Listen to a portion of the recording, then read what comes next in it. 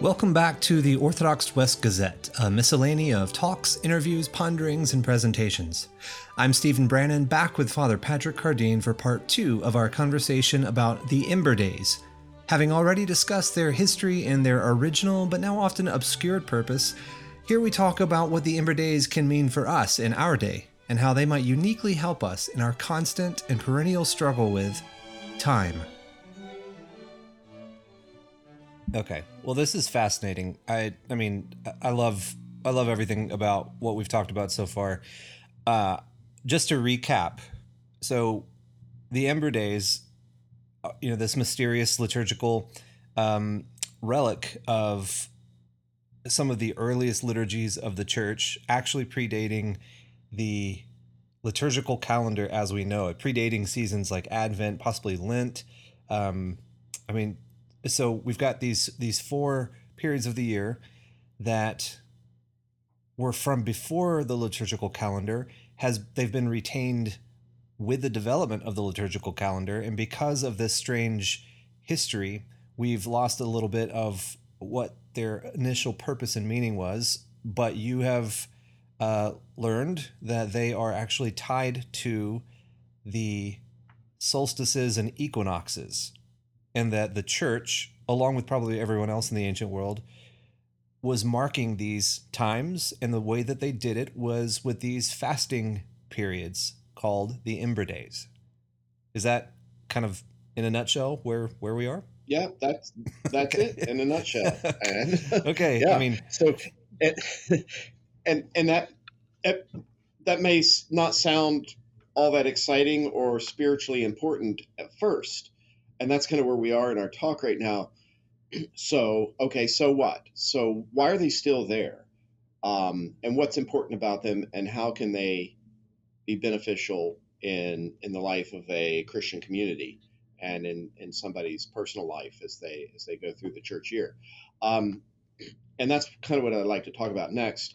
Before I do that, just in case somebody is a little fuzzy on what the solstice and equinox are, I thought we Good point. should just briefly maybe touch on that. Right. The solstice indicates the longest and shortest days of the year. So there's 2 solstice days. One is the longest, one's the shortest. The equinox are 2 days of the year that are equally divided. So that 2 times a year on 2 days, there's 12 hours of day and 12 hours of night. And the easiest way for me to remember that is equal. Right. Equinox. Right. So I think of equinox as equal, 12 and 12. The reason that those days are divided equally is because the sun is shining directly at the equator, not at an angle. The Earth is not tilted when it's aligned with the sun during those 2 days, and so the sun spreads out equally, north and south over the equator.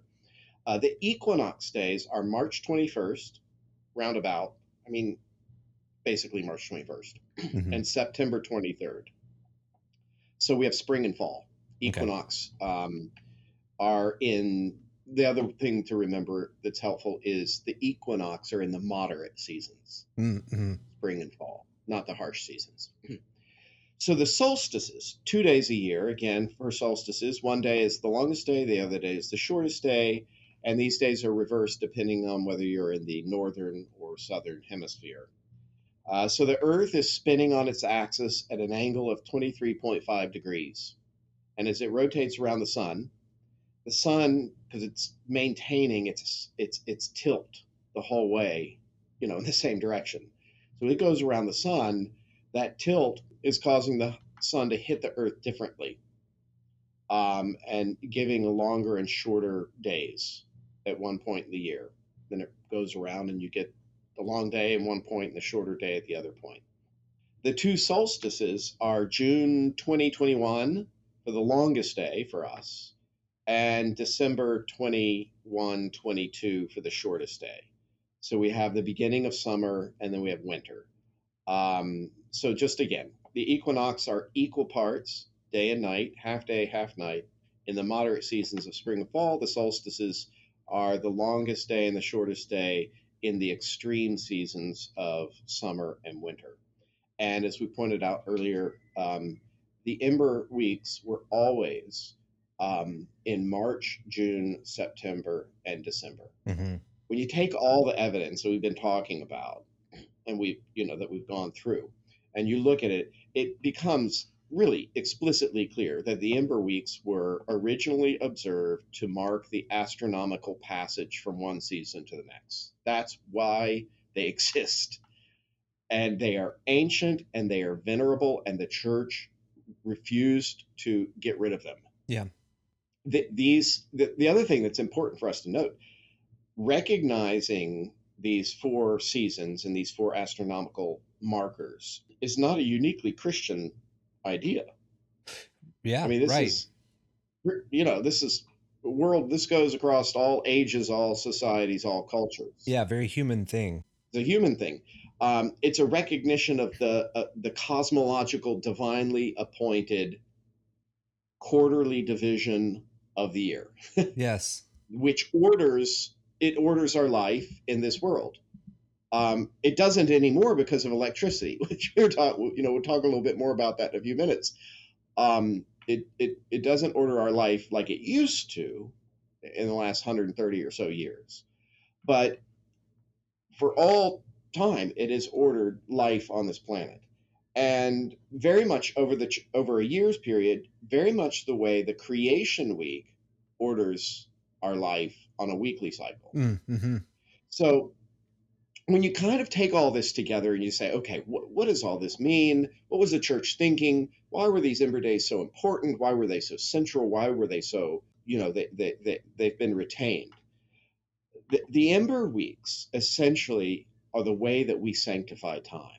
It's the way that we order our lives within the yearly cycle and seasons of the cosmos in this chronos time. Mm. And so when we begin to think about this, this leads us to consider time and our relationship to time. What is our relationship to time? We're in time. We're a part of time. Time is the context of our very being. Right. Um, what do we think about time? And how are we being saved in time? The first thing we have to say is that time was created by God, so it's good. Time is good. Now, that's a shocker to most people because that's not how most people feel about time. We have a very disfigured relationship with time.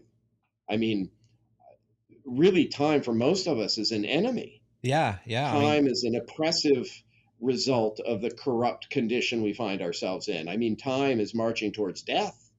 right. Time is not our friend. We have a very tenuous relationship with time.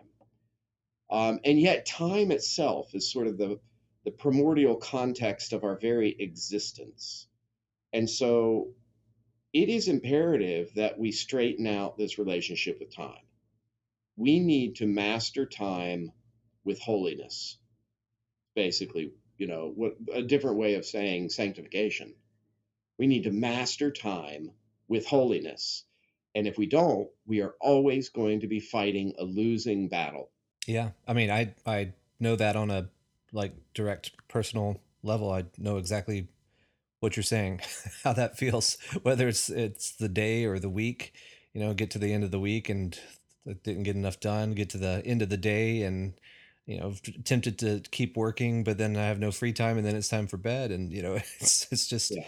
this constant struggle. Yeah, it really can be. It's life in this world, and it's at such a foundational basic level of our very existence is this relationship with time. I mean, we have got to think deeply about this, and we've got to reorder this relationship somehow. We have to sanctify time. So how do we do that? I think where we have to start to do this, and we're going to talk about how the Ember Days can help us. But first, we have to start by realizing there's kind of two kinds of time going on. Two different planes or dimensions of time that are coexisting and that they are intersecting one another. First, there's cosmological creation time. So we're talking about the tick tock of the clock, the passing of the hours and days. So that's the first kind of time, cosmological time. I'm going to refer to that as cosmological time. The second kind of time, though, is on a whole different plane, and that I'm going to call eschatological time. Eschatological time is the eternal time of the kingdom. Our gospel, our faith, we proclaim that the kingdom eschatological time is coming into cosmological time. It's it's invading this time space chronos time, space that Mm. we exist in via creation, via our first creation. So it's crossing over into our time and space, and in as much as it crosses over and makes itself felt and known, it fills this current time and space of our corrupt life. It fills it with meaning. Meaning comes in from the outside, or we could say comes down from above. So these are the two kinds of time: cosmological chronos time and eschatological eternal time of the kingdom. I think that, you know, we'll begin to understand how the Ember Weeks can be meaningful in our life and on our liturgical calendar when we understand that the Ember Weeks and the temporal liturgical calendar cycle, these are both of the same genius, but they are of a different species. They are really addressing two different kinds of time. The Ember Weeks commemorate one kind of time, the temporal liturgical cycle calendar commemorates a different kind of time. Mm. These kinds of times have been separated by sin, by the way, Mm. because they were together in paradise. It was sin that separated them, fractured them. And it is now our vocation as priests in the kingdom of God, as a kingdom of priests, it is our vocation to bring them back together. That's basically what we are doing as a holy nation. So the original and primary meaning, which we've been trying to show of these Ember Weeks, these Ember Tides, is that through fasting, prayer, almsgiving, we are sanctifying cosmological chronos creation time through the commemoration of these four seasons, the two equinoxes and two solstices. And I'm not going to get into it right now, but Saint Leo the First, great saint of the church, preached, I don't know, 8 or 9 or 10 sermons, Ember Day sermons, on Oh, these wow. topics. And this is precisely what he preached about, Oh, wow. that this is exactly what was going on. That's exactly why the Ember Weeks feel a little bit different. They're of a different ilk because they're commemorating cosmological time, and the liturgical year, the temporal cycle, is all about eschatological time. This disparity is what has caused some confusion because there's just been a lack of understanding of this in our day. But the fact that there's a disparity, that these two things are commemorating two different kinds of time, is precisely the value in retaining the Ember Weeks. That's why we need to retain them, is because they are commemorating something different. And Right. I want to talk a little bit about that because that's what's so important about this. The Ember Weeks become for us kind of an existential moment of how we live in the flesh, in the world, but in the kingdom at the same time. How we Mm. join these things together. And that's really our challenge. That's what you were expressing a few minutes ago about we all are faced with sort of the tyranny of this challenge and of time and the ticking clock. And to live a holy life at the intersection of the kingdom of heaven while being in the world and in the flesh, I mean, that's pretty much our vocation as Christians in this world. I mean, this is how we manifest our priestly vocation. We mediate as priests. We're all priests. As priests, we mediate basically cosmological and eschatological time. Essentially, we're mediating heaven and earth. Mm-hmm. So, another really interesting observation before we move on, just to pull out of all of this that has to do with this distinction of different kinds of times, is the mass versus the office. So the divine office is the handmaiden of the mass. The mass lies at the very center of everything for us, but the divine office is that first concentric ring that supports. It's the handmaiden of the mass. The Mass is ordered according to the Sundays in the church year, as we've said, and the Sunday is the day of resurrection. Sunday manifests eschatological time. Mhm. It's the eighth day. It's the day before 7 days of creation. It's a day of the kingdom. It's a day when we step outside of time. That's what Sunday is, because it's the day of a resurrection. So Sunday is a day of eschatological time, and the church year is based on the life of Christ. And on Sundays, on every Sunday is a Pascha, every day is a day to step into the eighth day. Anyway, so that's the church year, and Sundays are really rooted in bringing eschatological time, the kingdom, into our daily lives. But the divine office is different. The divine office is on a weekly 7 day cycle, and it finds its rhythm according to the creation week. The divine office actually commemorates, accentuates, and commemorates cosmological time. Hmm. So it's organized differently according to the 7 day creation week. And just one detail to help prove the point is the Vesper hymn for each day, written by St. Ambrose, by the way. The first stanza of each Vesper day for each day commemorates what God had created on that day. Hmm. Even liturgically, between Mass and the office, we have these different emphases on eschatological time, on heaven, the kingdom, the eternal kingdom, and on our life in this world, in the in the cosmos, in this universe, according to the rotation of the earth around the sun. So that's an important thing to just keep in mind. So how important is this? I mean, is this important? This all sounds kind of abstract. It's not abstract. I mean, there's nothing more practical than the tick tock of the clock. I mean, and we feel it. We feel the tyranny of it. It's ruthless, and it's bringing us to death. I mean, so much of the scriptures and the Psalms deal with man's trauma, in a sense, over this. Hmm. Paul to the Hebrews that says that we actually sin. We go on sinning because of the fear of death that is approaching us, which is really all a situation of time, what little time we have left. So this is a big deal to think about, and how we can psychologically, emotionally, spiritually develop a culture in which we can sort of master time by sanctifying it, master it through holiness. So as long as we remain subject to cosmological time and space, we're in a state of vulnerability to death. And obviously, as we all know, that's not what God created us for. Our whole liturgical life is basically everything we do. Our fasting, our prayer, our sacrifice, our ritual observances, all of it is meant to mediate between these realities of our physical, material, finite, earthy, cosmological nature, um, to mediate between that, which is what we are by nature. We are mud people. We are people of the earth, but we are supposed to become people of heaven. We're supposed to bridge that chasm. I mean, Christ has bridged it, but we participate in that bridge by becoming part in Christ.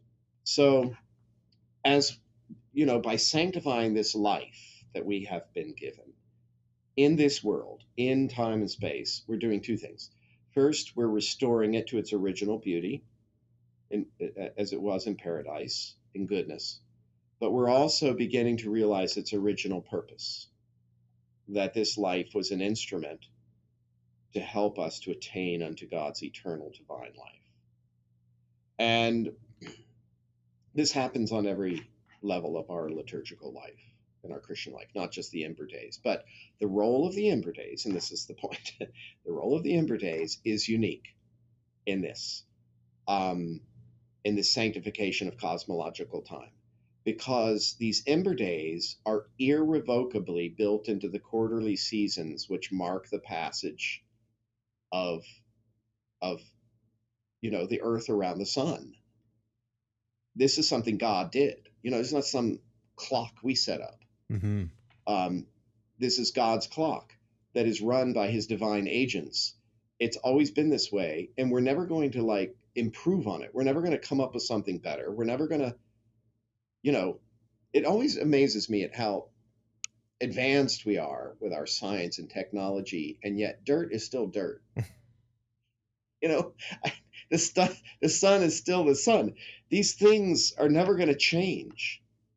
And we're never going to move on to something better. It's irrevocably built into God's creation, and it's still the way God is operating and moving, and the logos is controlling the universe and our life within the universe. And the church, obviously, in the wisdom of the Holy Spirit, has felt that these ember tides are important because what they're all about is they're all about sanctifying this chronos time, this life within a liturgical manner through prayer and fasting and masses, and that by doing that, we are somehow helping to mediate between heaven and earth. I mean, that sounds all lofty and everything, but it's also very practical. It just plays out in practical life. I mean, you don't have to know all of that, like, for it to actually work. You just have to observe the feasts, the Right. fasts. That's all. You just have to prayerfully observe the fast. You don't even have to really completely understand what's happening as you're doing it, but it will happen. It will have the desired effect. Here's another kind of interesting detail to sort of make the point in another way. It's a really interesting fact that the year is divided into four parts, and this says something to us about nature as God has created nature. So to the ancients, the number four has always been the number most profoundly associated with creation. There's four elements of earth, four elements rather: earth, water, air, and fire. There's four rivers flowing out of paradise. Why Hmm. four? Because they're flowing to the four corners of the earth. Now, a lot of people, why does the earth have four corners? I thought it was round. Well, it's because the earth is God's footstool, and footstools are square, and that's why it has four corners. But there's four rivers flowing down off the mountain of paradise to the four corners of the earth. There's four evangelists, which proclaim the gospel to the ends of the earth with its four corners. Christ will gather his elect from the four winds, and there's four seasons, which order our year, and we mark these seasons. The whole year is divided up into four equal parts.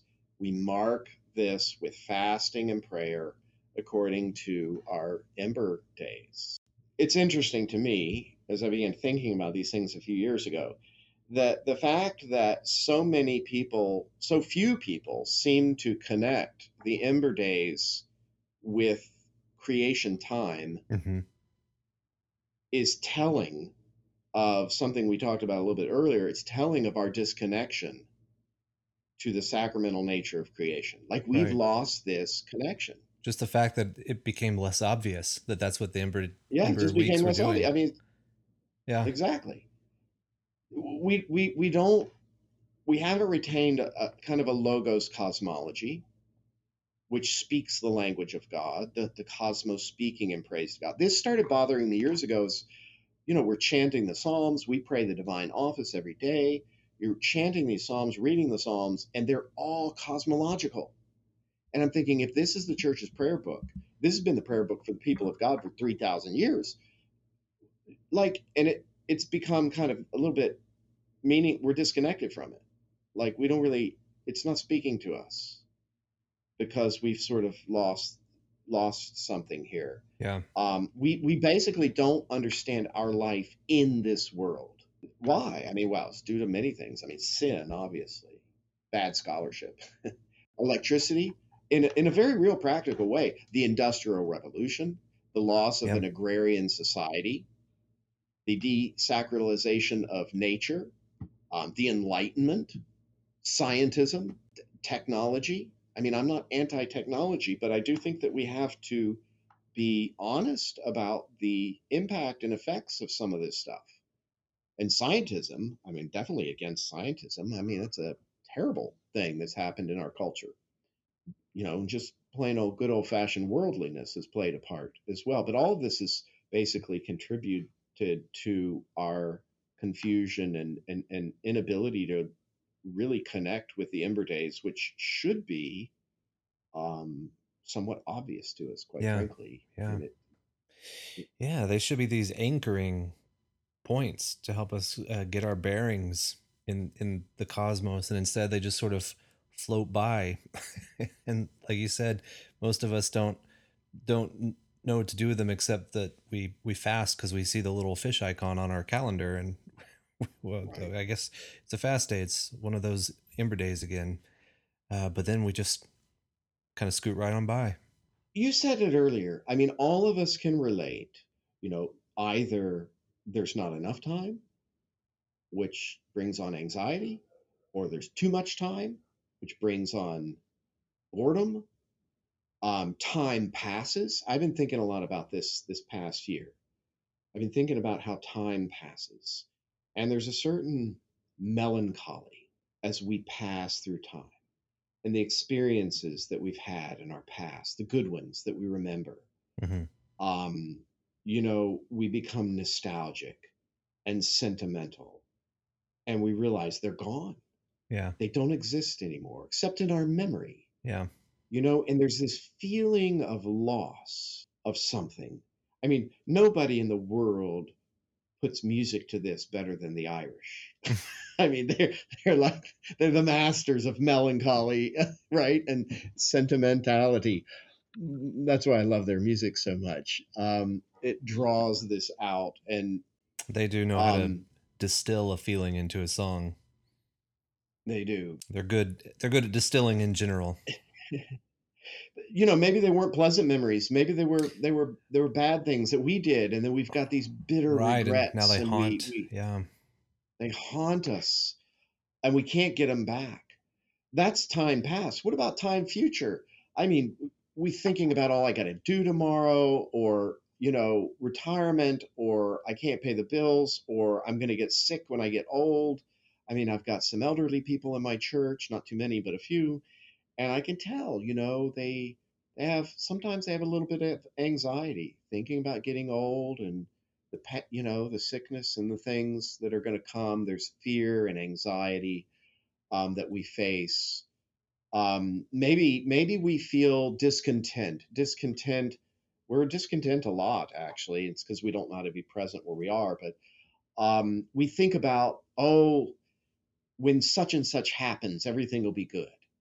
When I cross this certain threshold in my future, then I'm gonna, be happy and content. And that is not how it works. We always feel that way. And so we're dreaming about some future satisfaction and consolation, and we're just seemingly forever discontent in the present moment. Yeah. I mean, these are just some of the, Yeah, we could talk no, about this forever, but I lit on back on January 1st, was contemplating the new year as one does, and thinking about the Roman deity Janus, Janus, as sort of the unintentional but perfect icon of human anxiety about time, because he's always looking backwards and always looking forwards, but never attending to the present. He's got two faces that look in both of the wrong directions.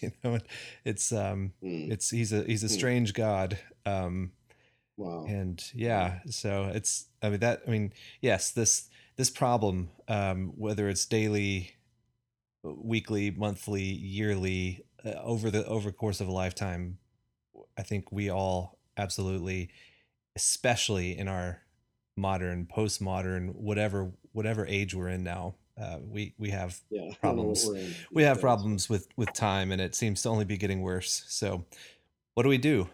well, we have. I mean, I think there's only one answer to what we do. If we go back to the very beginning, I said God created time. Time is not our enemy. God is good. I mean, time is good. God made time. In the beginning, the Holy Spirit. Let's remember, the Holy Spirit is the one who ordereth all things in harmony. That Holy Spirit hovered over the tohu bohu, or I like Alter's translation, the welter and waste of Hmm. formlessness and chaos. And the Holy Spirit is hovering and he's bringing things into harmony and into order. And God separates, as he does, the light from the darkness. And what does he create? The first day. Okay. Time. Along with the ordering work of the Holy Spirit, God creates time. And time is good. And we need to remember that, first of all, that time is good. But time has been corrupted, like the rest of creation has been corrupted by our sin and by death and the devil.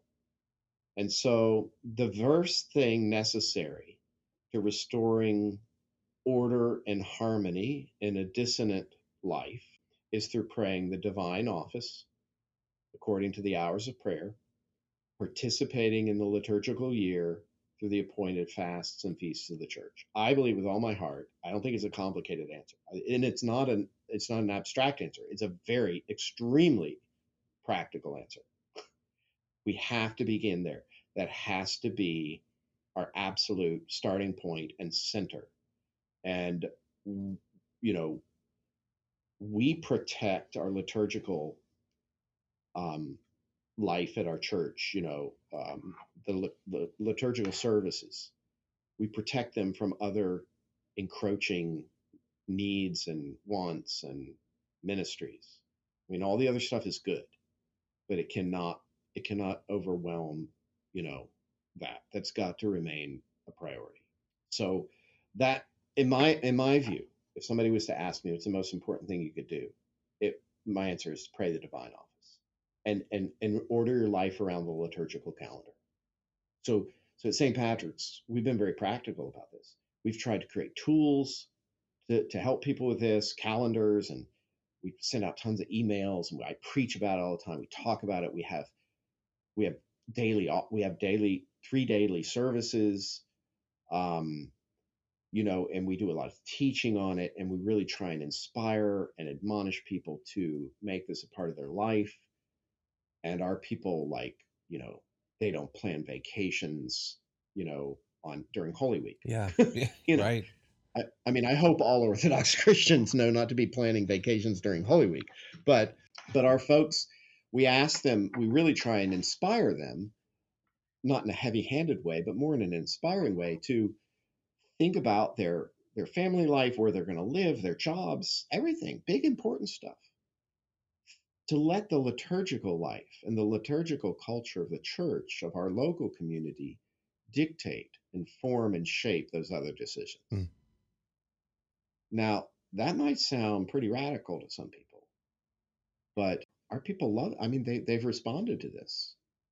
It's been amazing how many of our folks have really caught this vision and found it to be, incredibly meaningful and exciting and beautiful.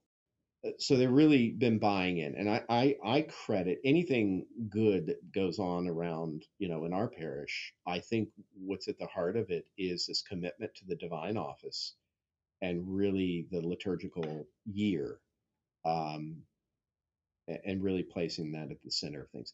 Hmm.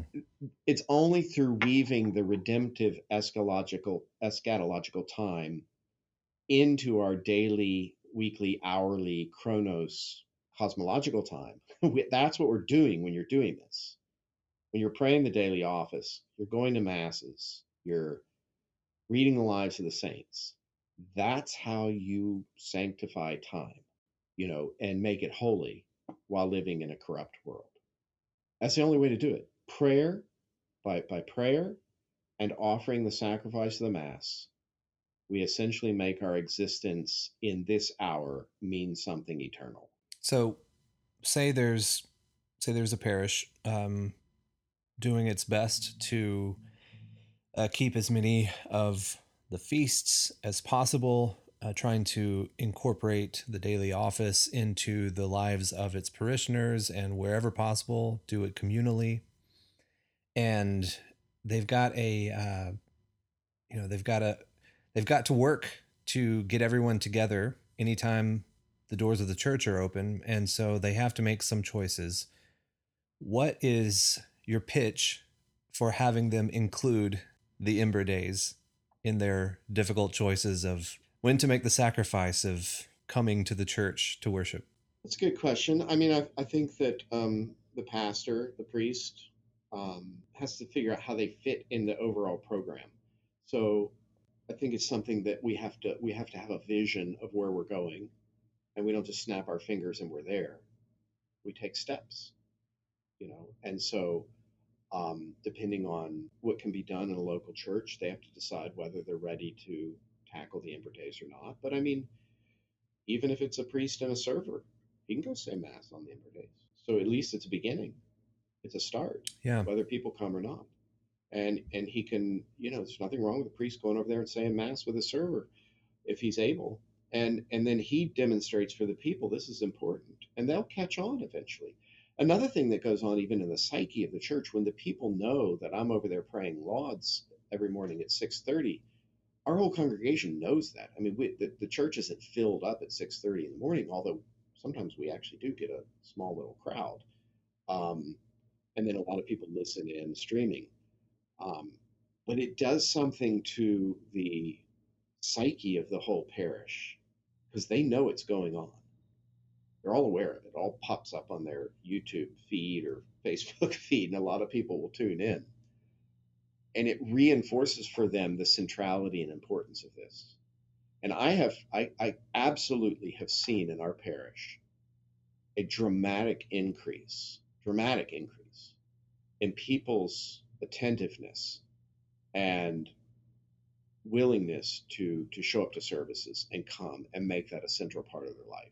Really a defining part of their life. Like it shapes other decisions they make, like where they work and just everything. Yeah.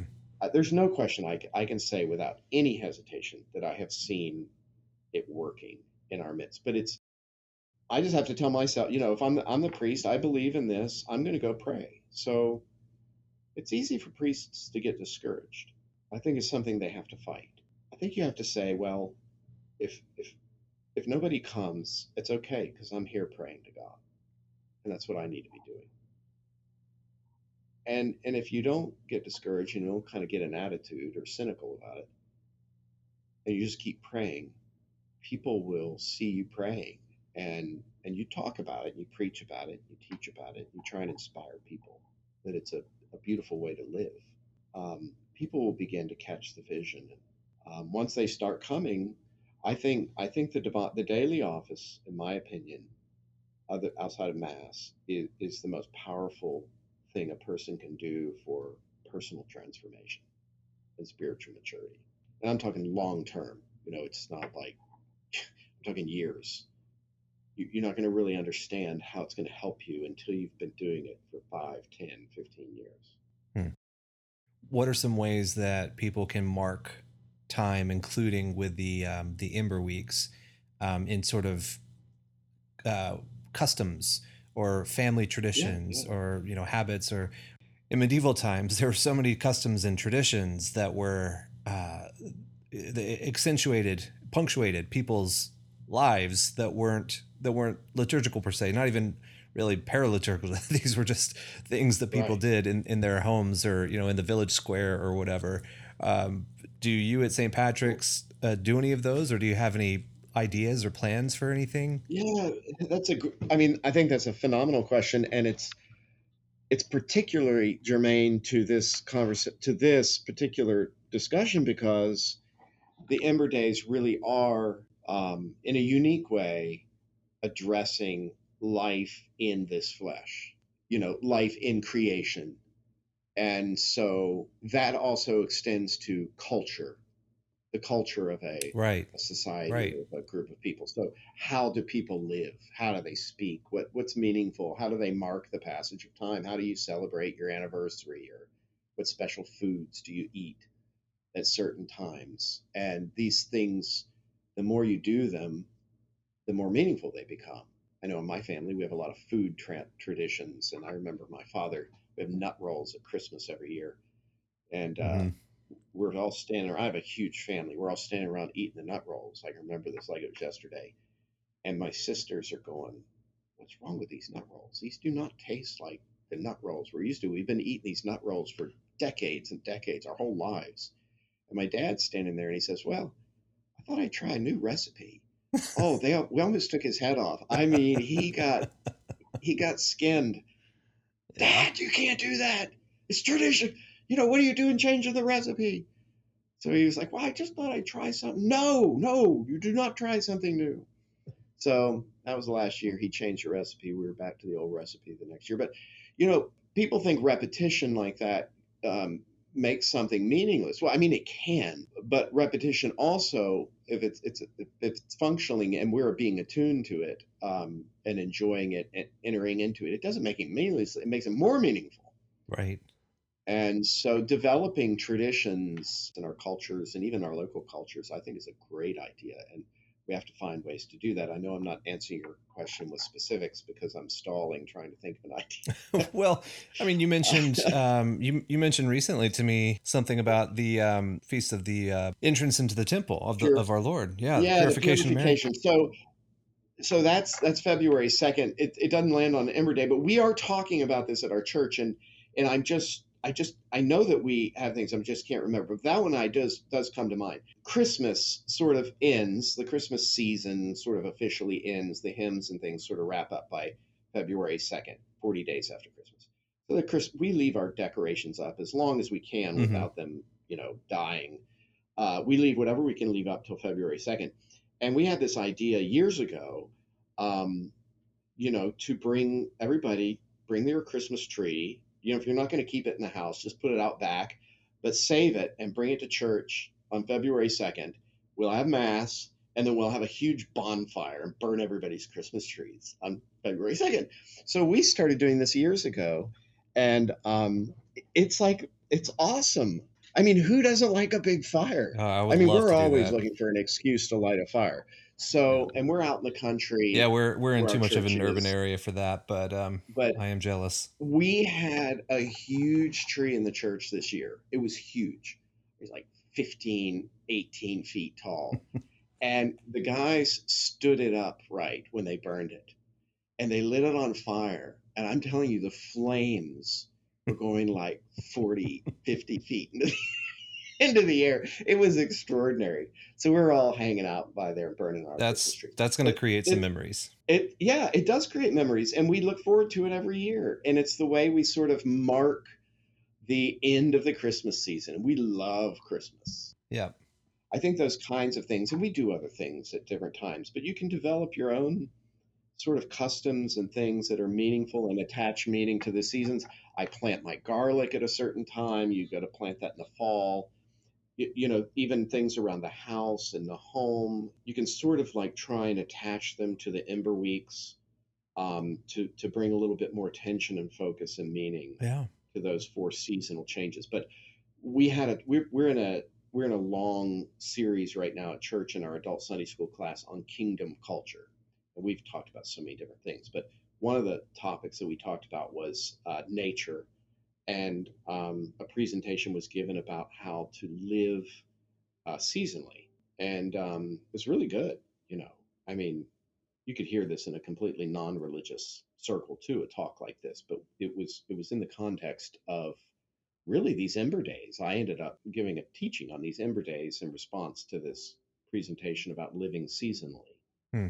But just getting in touch with the seasons and marking the seasons. And you mentioned earlier a New Year's resolution or January. Well, why not a quarterly kind of event like that? A lot of people, Right. another thing we didn't mention was a lot of people go to confession. Mm. So during the on Um, the in the four Ember Days. yeah. So that becomes a major confession period. Well, confession is all about taking stock, thinking about your life, thinking Right. about what God's calling you to change. Right. So the Ember Days really, and it's fasting, it's penitential. So those are the days to really sort of like you're shifting, changing seasons. There's a changing of the guard, Right. a changing of the luminaries, so to speak. So Yeah. it's time to sort of take stock. Think about how was winter? Now that we're coming into spring, what do I need to be looking for to change this spring? Right. Use these We do your periods spring as cleaning times on. to, yeah, do your spring Right. cleaning.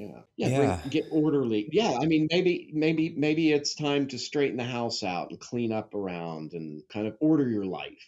Yeah, I love that. Um, I love the idea of, thinking of things that make sense to do, at these times, and intentionally attaching them to the Ember Week, so that you are, again, not just sanctifying the time liturgically, but expanding out that notion into your own family life, and by extension into the lives of your neighbors and your children, your friends, and the concept of the importance of the Ember Days and how useful they could be as a time to take stock and to anchor us in where we are in the year is just becoming so obvious as you speak about this. So when you have emotion, I don't know. I'm an artistic person, so I'm very sensual in the sense that I'm tied to the senses and temperature and seasonal changes. I live in the country, in the woods, kind of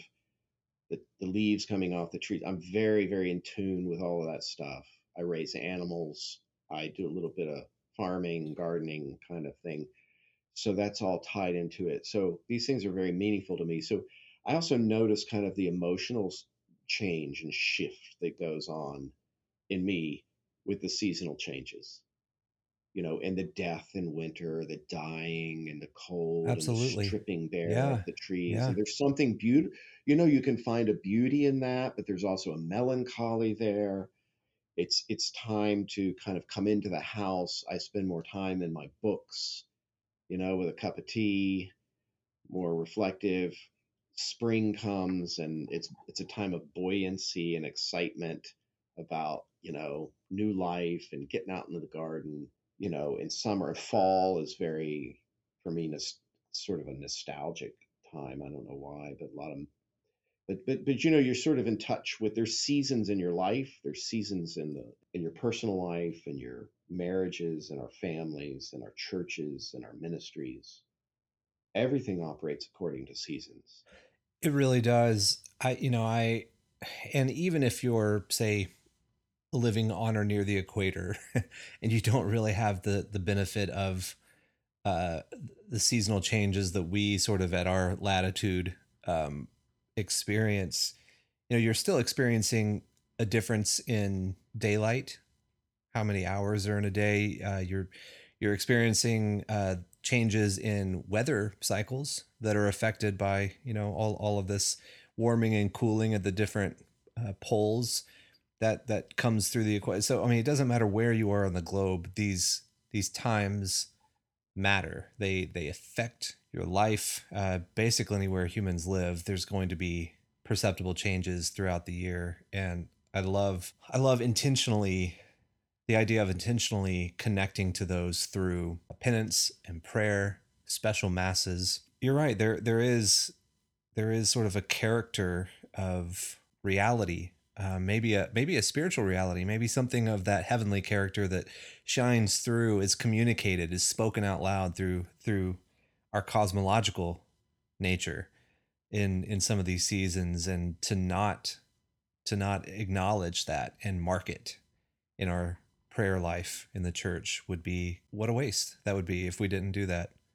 So I have a renewed thankfulness for the Ember Days now that I know where they came from, what they're for, and the fact that we have retained them all this time, all this time later, they're still there for us and for our benefit. I really do love what these things mean and what they could mean for us if we develop those habits and customs, and are intentional about marking them both liturgically and in sort of our lives beyond the doors of the church.